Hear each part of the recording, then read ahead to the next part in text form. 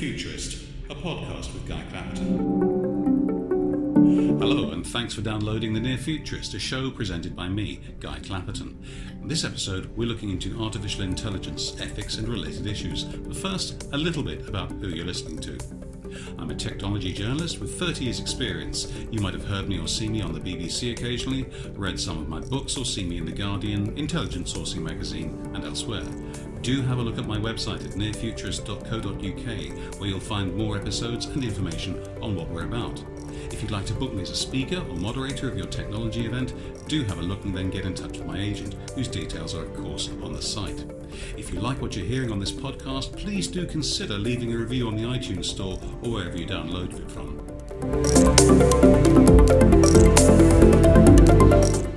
But that's more than enough from me. Let's talk to our guest for this episode. I'm recording at the London office of Accenture, or at least one of them, being hosted by the company's AI lead. She focuses on how to create AI which really works at scale for business, building trust in technology, and also looks at the future of work, which is lucky, what with this podcast being called The Near Futurist. Her name is Emma Kendrew. Emma, thanks for making the time. Thanks, Guy. Welcome. Let's just pretend, for example, I cut and paste that intro from whatever your public relations person happens to have sent me, as if. Tell me in your own words, what does it actually mean in practice? Yes, that one's probably straight from the textbook.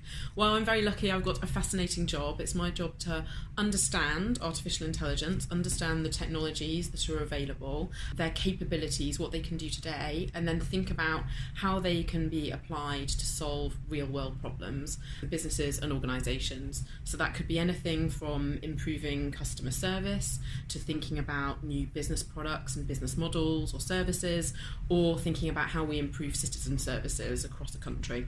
Okay, now I've been working in this sort of area as a journalist for quite some time. A few years ago there was a lot of talk about, say, robotic process automation, but it was mostly talk at that stage. I'm now hearing an awful lot of talk about artificial intelligence. A lot of it does sound quite theoretical. What's actually out there? What's happening in the real world now? I think, we saw this big kind of hype around robotic process automation a couple of years ago.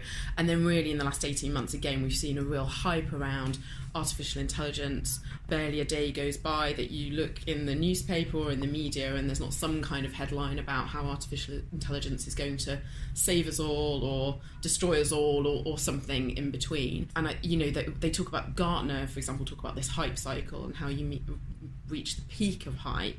And then that's often followed by a kind of trough of disillusionment as we sort of think about, well, is the hype real? Actually, how can these technologies be applied today to help us with particular problems? And I think we have kind of reached that peak of hype, and for the early adopters we've maybe moved into a bit of disillusionment, maybe in the public and people who've tried it to start with, in how much it can live up to that kind of hyped promise. Having said that, we are seeing AI used more and more. In some respects, it's an everyday thing. For example, the search engines we use every day are using artificial intelligence. Online media, so online streaming of movies and music, that again, those services that we're all using more and more are using artificial intelligence within them. So on the one hand, it's something that's becoming more and more pervasive without us necessarily even realising that it's artificial intelligence. On the other hand, it's an evolution, and there are some applications of AI that are absolutely mature and ready to use now, things like the voice assistants that many of us have in our homes. But there are other applications of AI that will only come in time. I'm interested that you mentioned the disillusionment element. We've all heard highly amusing stories like a Microsoft chatbot on Twitter that became highly racist because people managed to train it to, and racist, sexist, homophobic, etc. All jolly fun.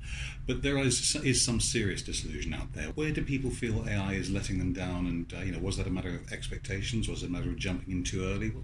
What's behind that part of the cycle, do you think? I think there are a few dimensions to this. First of all, I think that AI has the potential, it has huge potential to solve really. That requires us to overcome quite a few challenges for us to make that happen.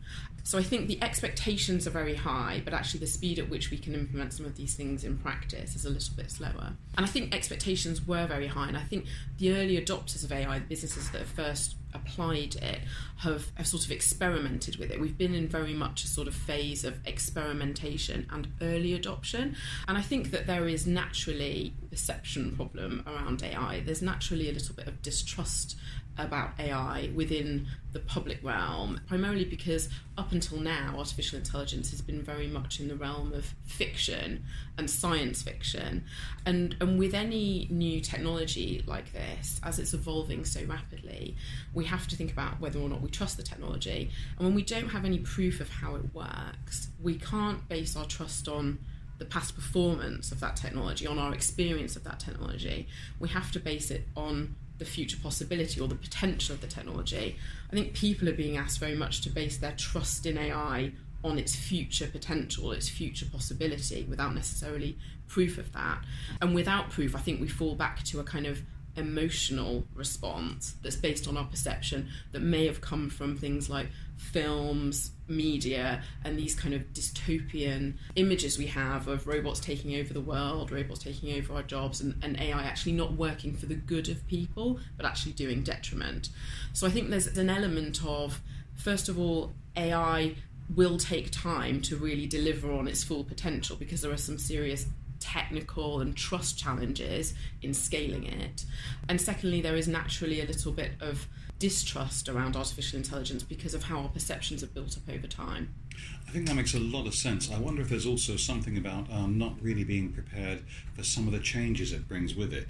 I'll give you an example. You've mentioned that if they take over as the mainstream, almost without people realising it, is, say, internet search. If I look for, say, I haven't got one with me, so I can safely say the word Alexa.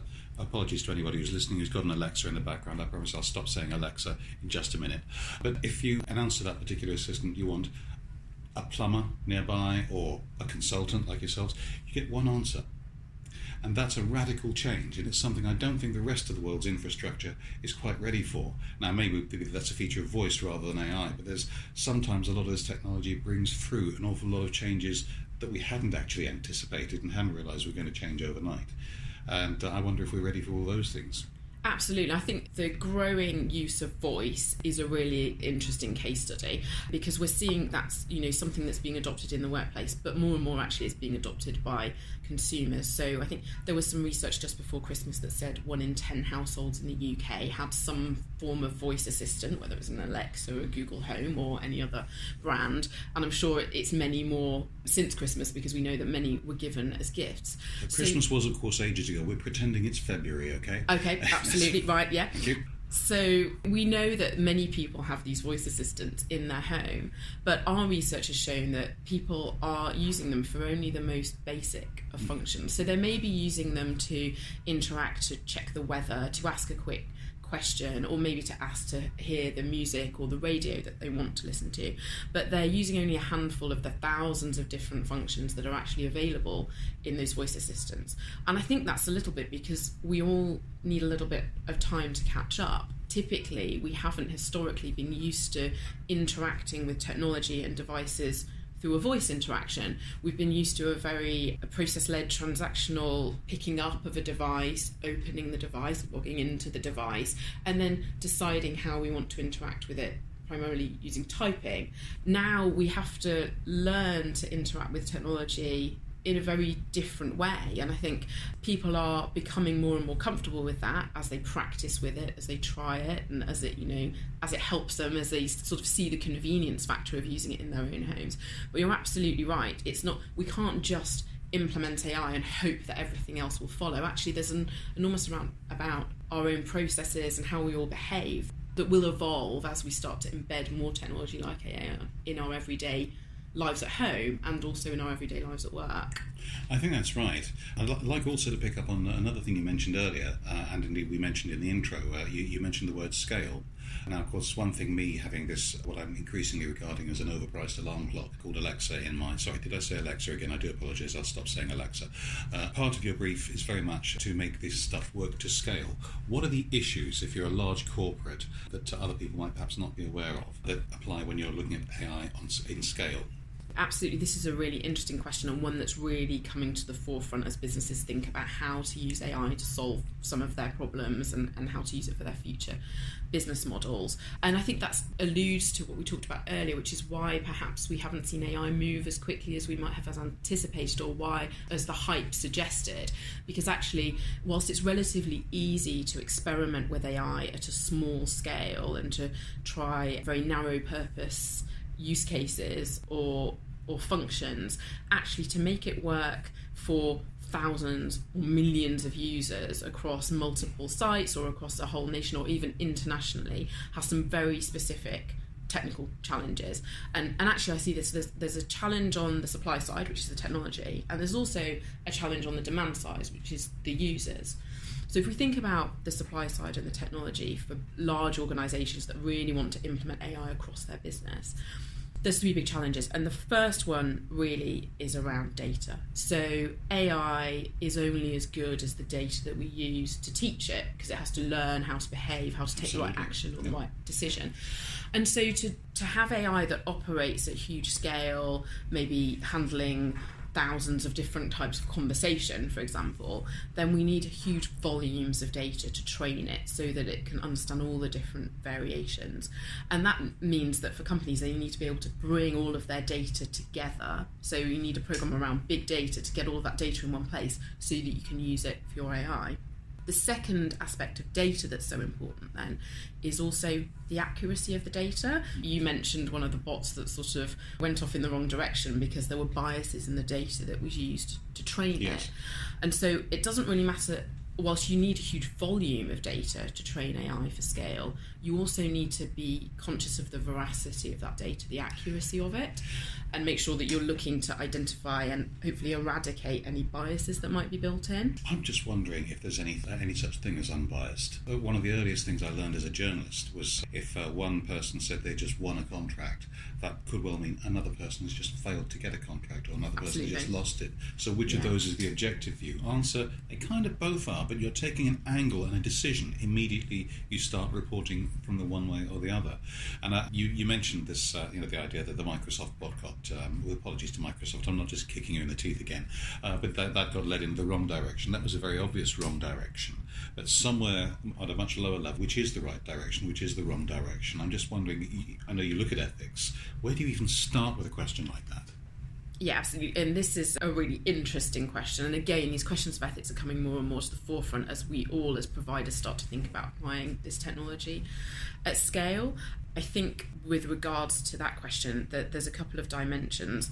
One is around the kind of data and what we use AI for, and the more we can use it for things that are not completely subjective, so things where there is a right or a wrong, then you can start to train the AI in the first instance in things where the answer is relatively obvious, and make sure that your data is feeding it in the right way. And this is something that the tech providers have become more and more focused on in the last 12 months, and we've seen all of the big providers, IBM Watson, Microsoft, Google, Amazon, all starting to look, and even Accenture, we've got our own tool that starts to look at identifying where you might have bias in data, highlighting it so that the programmers of the AI can then at least be conscious of the bias that's in that AI and look at how best to deal with the AI. Because I've seen some coverage, not of any of the examples that you just mentioned, and especially not of Accenture, but that says that some AI and some technology programs are becoming male biased because they're unconsciously, the men who write them, it is predominantly the male of the species at the moment,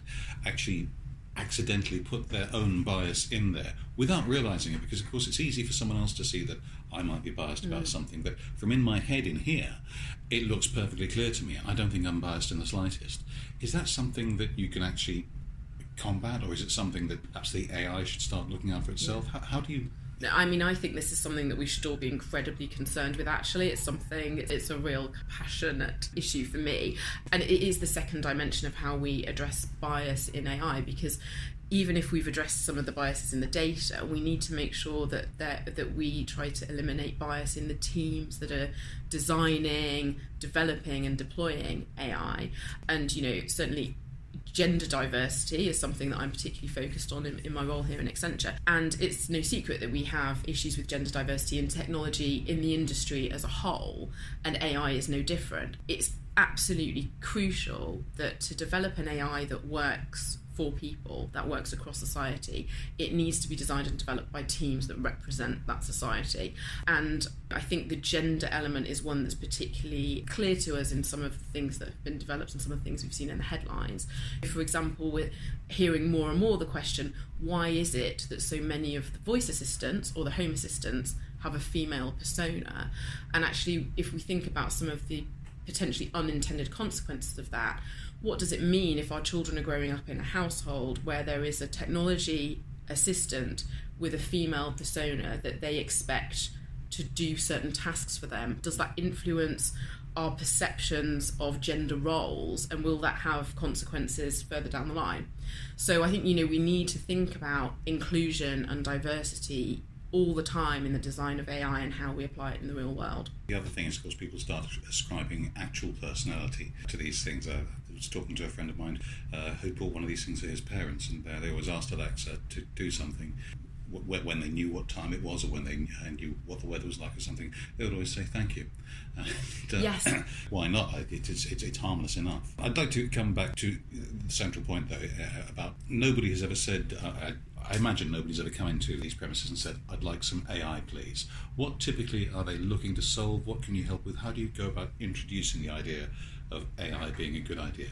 It's very interesting you should say that, actually, because people do sometimes come and say, I want to do some AI. Okay. And actually that is really a trap that we all need to try to avoid falling into, because I think with all of these new kind of technologies that are evolving very rapidly, there's a risk of doing the technology for the sake of doing the technology. Yes. And I think this is something we've particularly seen in some instances with AI. So they come in, they want a bit of AI, a bit of cloud.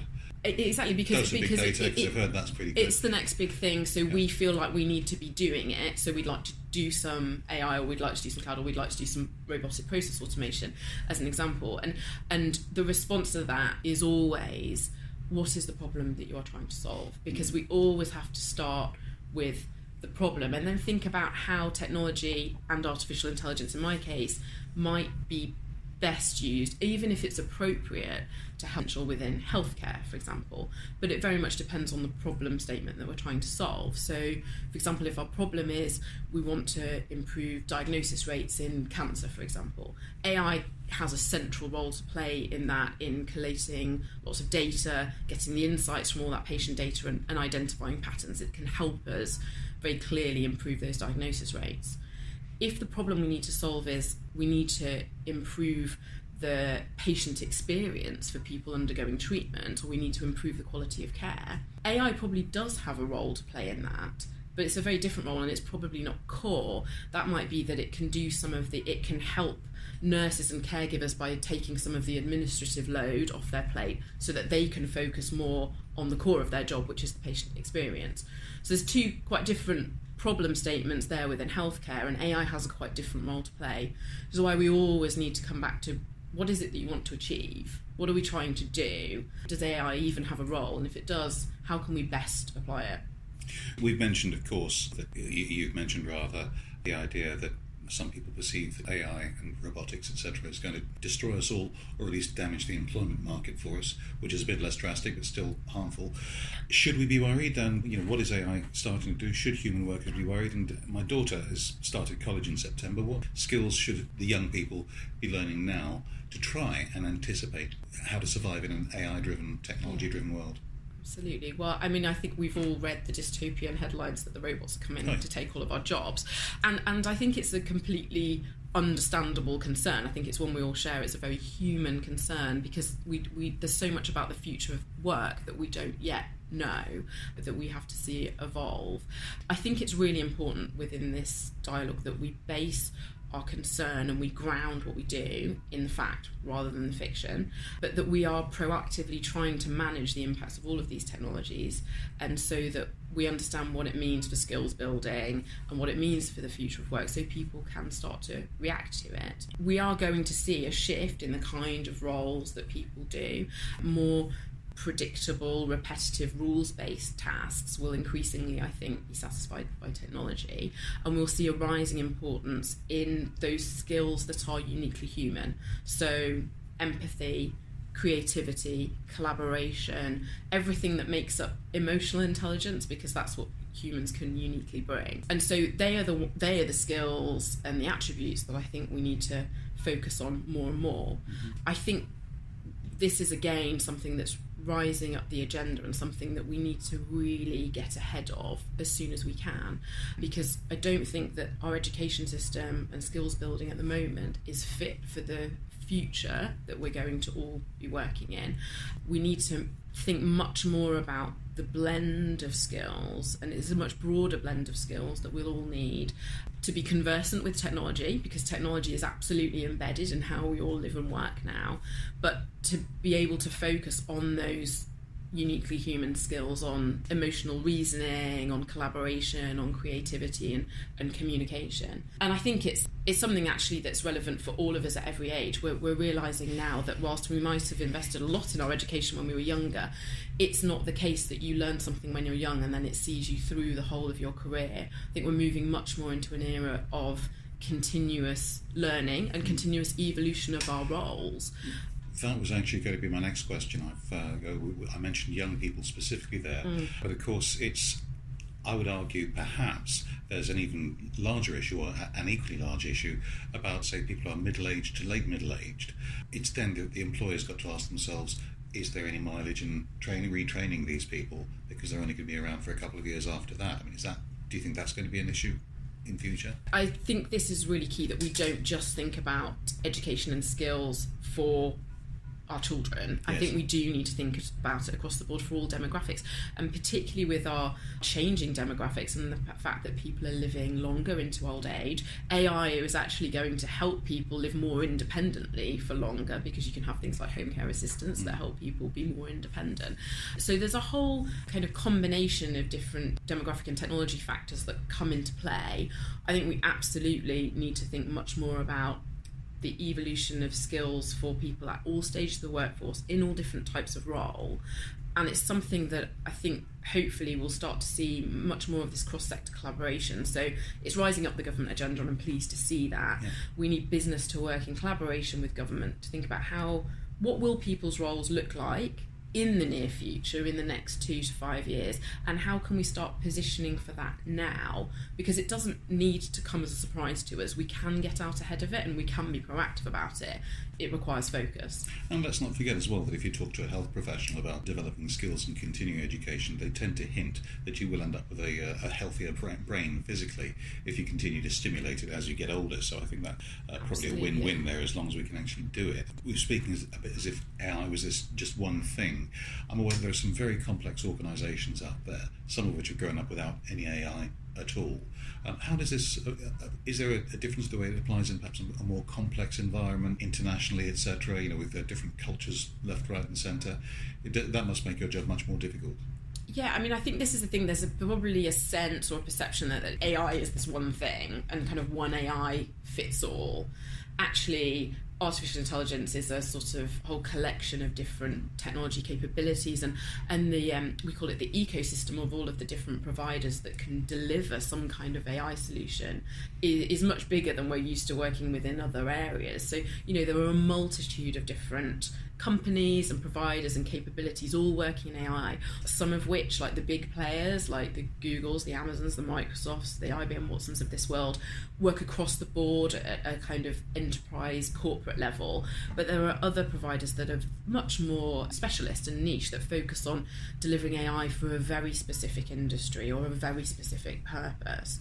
And I think really we work with clients to try and understand what's the problem they need to solve. Is it a big picture, broad spectrum problem, or is it actually a very specific industry focused problem? And then what is the right AI? What's the right component of AI to fix that? The AI I use in my role, for example, maybe to help me predict trends and think about how to advise clients on the future.